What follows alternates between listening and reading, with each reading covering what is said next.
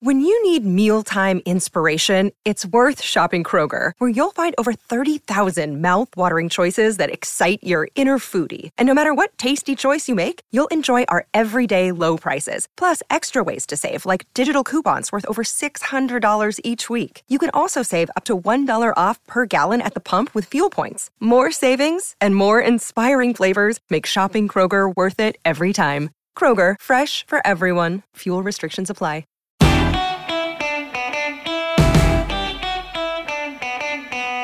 Hello and welcome to Pregnancy Confidential, Week 27, the scoop on birth plans. Are they pointless or a must-have? Pregnancy Confidential is a girlfriend-to-girlfriend real talk podcast from the folks at Parents Magazine, where we have your back and your bump through all 40 weeks. I'm Dana Points, editor-in-chief of Parents. With me today is Erica Janes, digital director of Parents.com and a mom of two. And Mindy Walker, executive editor of Fit Pregnancy and Baby and a mom of three. So 7 kids between us. We know a thing or three.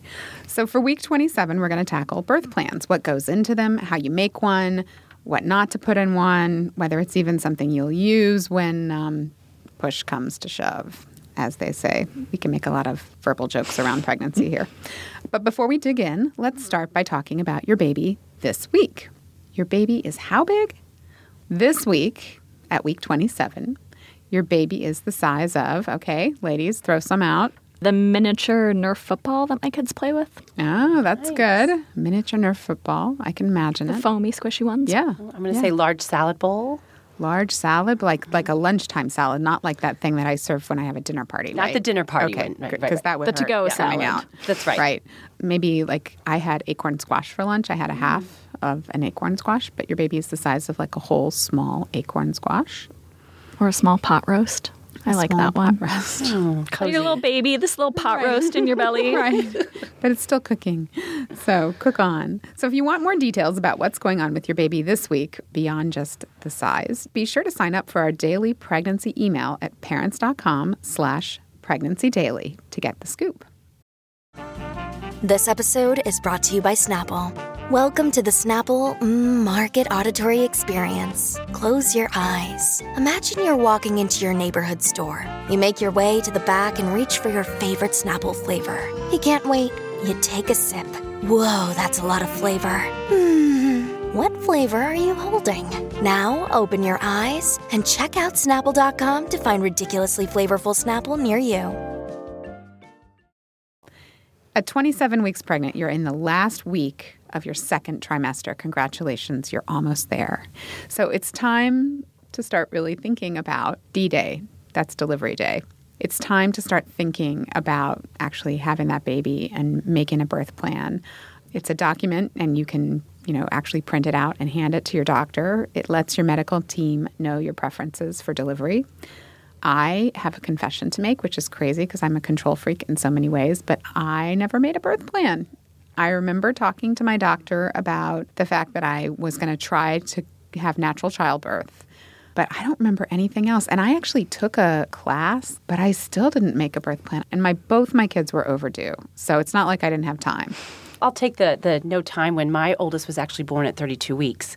She is now a super healthy kid, which is a great thing for premature babies. But I ran out of time. I was all set, like researching epidurals to get that birth plan done, and then I didn't get it done. But I was researching it. Yeah, you knew what you wanted, even if it all went to... Which it did, right? Yeah. It just shows you. Erica, did you make one? Were you super organized? Honestly, I don't remember.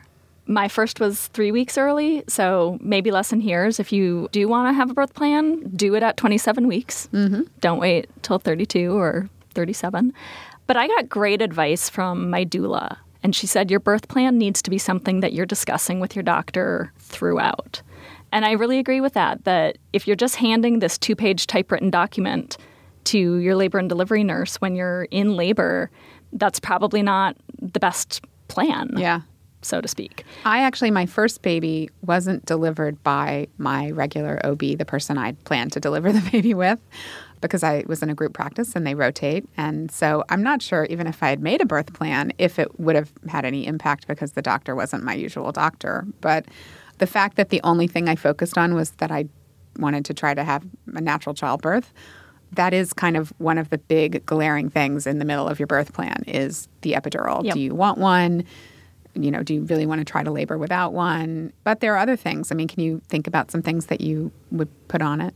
Like how many people you might want to have in the room with you. There's a lot of rules on that now with cameras and privacy if you're having everybody with you with their phones. So some hospitals won't allow more than one or two people. So talk to your doctor about that. I think fetal monitoring is another thing. So what are the options there? Well, there's intermittent or continuous. Right. And I think and the continuous one is the one where you might actually be kind of not able to move around. Confined. So something you might want to think about is, while you're laboring, do you want to be able to walk around? Yep. And the type of fetal monitoring might affect that. Also, as you said, walking around, positions. Do you want to be able to try and sit on a birthing ball? Right. Do you want a bar that helps you squat while you're in labor? I think you should also find out, if you can do skin-to-skin contact after the birth. That's a great thing to, just have in your birth plan. But again, in one of those gazillion appointments that you have with your doctor, ask, after the baby's born, if everything's healthy, does the baby go right on my chest for that skin-to-skin contact? That's really nice. Yeah, and some hospitals will even do that after the cesarean. Yes. So that's the other thing about the plan. You could have a plan, and then you could need a C-section. Maybe you want to think about some of the possibilities. I mean, for example, typically, if you have a C-section, there's a drape so that the mom can't see what's going on. Some hospitals now will drop the drape so that you can see when the baby's pulled out. Some maybe still won't. But that would be the kind of thing that you might even want to include that in a birth plan. If I have a C-section, I still would like skin-to-skin contact. I would like the drape dropped. I think you need to decide what's important to you. Maybe limit them to 5. Mm-hmm. Maybe type those out. So don't be too high maintenance. Don't be too high maintenance. I don't think... saying I want this particular Taylor Swift song playing when I push the baby out. I mean, tell your partner that or your doula that, and they can handle it. But I don't think any nurse is necessarily going to be like, oh, perfect, we'll do that for you. You can often now eat. As recently as a couple years ago, they said during labor and delivery you shouldn't eat anything, and now you can often eat. And the other thing that's kind of new right now that your doctor might not even be aware of that you want to consider for your birth plan is whether you're going to cut the cord clamping. Right. So the latest thinking is that sometimes it's a good idea to let that blood move through the umbilical cord for a little bit longer before it's clamped. Or cut, rather, after the baby's born. And, even back to the epidural, I would say that, you may say you don't want to have an epidural, and that's great. You want a natural planning. But, you can put in your birth plan, too. It's okay to change your mind. My doctor always was very great about saying you can get an epidural at 9 centimeters dilated if you want. It's never too late to get one. It's not great for the anesthesiologist to have to try to give you one at that point, but that's her job. Right. So, my doctor was very pro-woman in that, you don't have to get it, but if you change your mind, you can get it whenever you want it. And so, check in with your doctor about that too. Yeah, I think it's a good point. I have to say that was kind of the only plan I had was no epidural, natural childbirth with my birthing ball. I ended up being induced because I went overdue. And I remember going about a week overdue to the OBGYN and, they did the ultrasound and they were like, oh, you've run out of amniotic fluid, which don't be too frightened, my pregnant friends, because that's actually a pretty common scenario. So don't worry too much about it. And I was at least a week overdue at that point. But it was like, do not pass go. You go directly to the hospital. Yep. No more amniotic fluid. It's time to have a baby. And then I was induced. And if you are induced, you really probably should get I'm no doctor, but you want an epidural. And nobody had really prepared me for that. So I did wait too long. I finally got one, thank goodness. Or I never would have had a second child. Good birth control. So this is all preparation, though, the birth plan conversation, for the fact that no matter what you do, no matter how you plan, your birth might not turn out how you thought it would. I mean, Mindy, you're a Mine did classic not. example. And I felt like, I was this healthy person who thought it was just my right to have a baby at 40 weeks. And here she came at 32 weeks. And I was really upset about that. I had no hospital bag packed when I went into labor at 37 weeks. I thought it was false labor for a really long time. I think I fooled myself. My husband was looking through our birthing book that we'd gotten from, thankfully we'd taken childbirth classes, and he's thinking to himself, I think she's moving into the next phase. don't think this is false anymore. Waited way too long to call our doula. Really just sort of was oblivious for a little while as I was fully going into labor. Went to the hospital, still didn't bring a bag because I thought, oh, no, they're going to send me home. It's not real. And I had also been told that the average labor for a first-time mom was 24 hours. And I thought, I'm only 8 hours into this. This is, first of all, not going to be a natural birth because if it's just going to get a lot worse from this, that won't happen. But I got to the hospital and I was 8 centimeters dilated. Wow. So I didn't go back home. No. And then just like, well, all that stuff I would have packed in the hospital bag, maybe not such a big deal. Yeah. I don't really need it. I read that Orlando Bloom had to pee in a bottle in the delivery room because Miranda Kerr didn't want him to leave her side during, which I thought was hilarious because I definitely remember I labored after I was induced. I labored for a really long time and so long, in fact, that my husband fell asleep. Mine did too, and I Probably didn't passed labor out for a from really, hunger, really too, long time. right. Right, but he did bring me chicken soup before he fell asleep. So I'm wondering if our listeners have an elaborate birth plan in place already, or are you just keeping it to the bare essentials? I hope you'll tweet us with the details at Parents Magazine with the hashtag PregnancyConfidential. This week's Relax You've Got This is for the mamas out there who already have a little one at home, or maybe first-time moms for whom this pregnancy is just the start of building a bigger brood. This week we're going to discuss sibling envy, how you prepare for it, what to expect, how to cope. The bottom line is no matter how old or young your firstborn is going to have some adjusting to do when the new baby comes along. Sometimes it's a few bumps in the road. Sometimes it's some really vicious comments. One of our Parents.com writers had her 3-year-old daughter suggest that she build a really beautiful doghouse in the backyard for her newborn brother. And a friend of hers overheard her 3-year-old discuss plans to spit on her new sibling when mom wasn't looking. So the sibling rivalry can get rather vicious.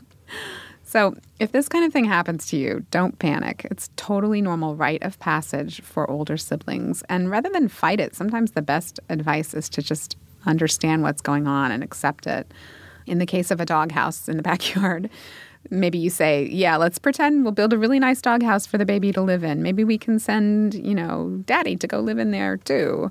And sometimes it's better to be serious. So whatever the case, it's a good idea to start talking openly about the baby while you're pregnant. But know that it's going to be an ongoing process. And at various points, your older child might not care. And at other points, she might care a little too much. I mean, Mindy, you've been through this twice now. I'm sure you have lots of thoughts. I do. I mean, the girls were mostly excited, but I think there's also lots of opportunity for some embarrassing moments. I think one of my funniest moments was when I would nurse my baby a lot of times when we were eating at the table because, it's very efficient that way. I'm eating, we're all eating, the baby's eating, and even at restaurants that way. And so my middle daughter would bring her baby to the table and nurse her baby while she was eating. So, picking a little French fry and holding her baby and nursing it. But then she also wanted to do it at the restaurant sometimes, and we just let her do it. I mean, it wasn't like we were calling a big display to it, but it felt like to say no to her would have caused more. We knew she was going to outgrow it, and we just tried to laugh and enjoy it. They do a lot of that mimicking. You hear them talking to each other the way you might talk to the baby. But that actually seems great because at least it seems welcoming. I don't know. Erica, did you have any kind of tough moments when you were I really didn't. With your second? That's good. I mean, my kids are almost 5 years apart in age, so my oldest obviously grasped the concept. I think he sort of knew before we even told him because he would make strange comments about a baby sibling. And we'd kind of think, does he know something? And then we finally told him. He seemed excited. We started reading books about being a big brother. He really loved his little brother a little bit too aggressively. I remember he'd be like, when we brought him home, he'd be, Mama, is this the soft spot? And he'd, take his pointer finger and poke the soft spot. I'd be like, yes, don't do that. Don't touch that. The fact that he was a little bit older helped. He didn't have some of the My kids were closer in age. There's 2.5 years between them. So one of the hard things is in that age gap, you're often dealing with potty training and transitioning. Nap transitioning. From the baby bed to the toddler bed. And all that change is happening at the same time. But I do remember my older son being overall pretty nurturing, and that for us, the fit didn't hit the shan, as we say in my house, until the baby could talk. Or take the older kids' toys. Walk. Yes. Yeah. And Destroy the carefully crafted Lego creations. Right. And that was when the baby went from being like a little lump that was not threatening to an actual, oh, it's a human. Now we got trouble. So you don't have to worry about that for a while. I think one thing that's fun thing to do is to have the baby bring the big brother or sister a present when they're born. Oh, yeah. It comes through delivery. You know, it's not... And then to tell the people who are bringing presents for the baby, like hopefully they'll have the God-given sense to bring something for the older sibling too. Exactly. Yes, because that's who really needs it. So it's not out of the realm of possibility. You know, you just had this healthy baby come out of you that it would have brought like Legos with it for the big brother, right? Ouch. It's bad enough when you step on a Lego, but giving birth to one seems really painful. And then after the baby is born, you're going to want to spend alone time with each child individually. And that can be hard because babies are super demanding, but try to hand the baby off to somebody and spend a little time with your older child solo. Sometimes being with your older child solo is actually harder than being with the baby sometimes because the baby is just sleeping in your arms and it's really cozy. But it's in those moments when you have to sort of say to yourself, I need to do the harder thing right now and go help that toddler wiggle into her clothes and go to that music class because she's going to remember that and the baby's not. Lessons learned. So that's it for Pregnancy Confidential. Our producer is Sarah Abdurrahman. Thanks also to Laura Mayer and Andy Bowers at Panoply. Let us know what you think of the show. You'll find us on Twitter at Parents Magazine, Facebook at facebook.com/Parents Magazine, or Instagram at, you guessed it, Parents Magazine. And if you like the show, please be sure to tell a friend, a pregnant friend preferably, and subscribe to us in iTunes, Stitcher, or your favorite podcast app. And don't forget to leave us a rating or comment when you subscribe. It helps other people discover our show. Unlike other podcasts, you don't need to wait a week for the next episode. So if you want a sneak peek of what the weeks ahead hold for you, you can listen right now.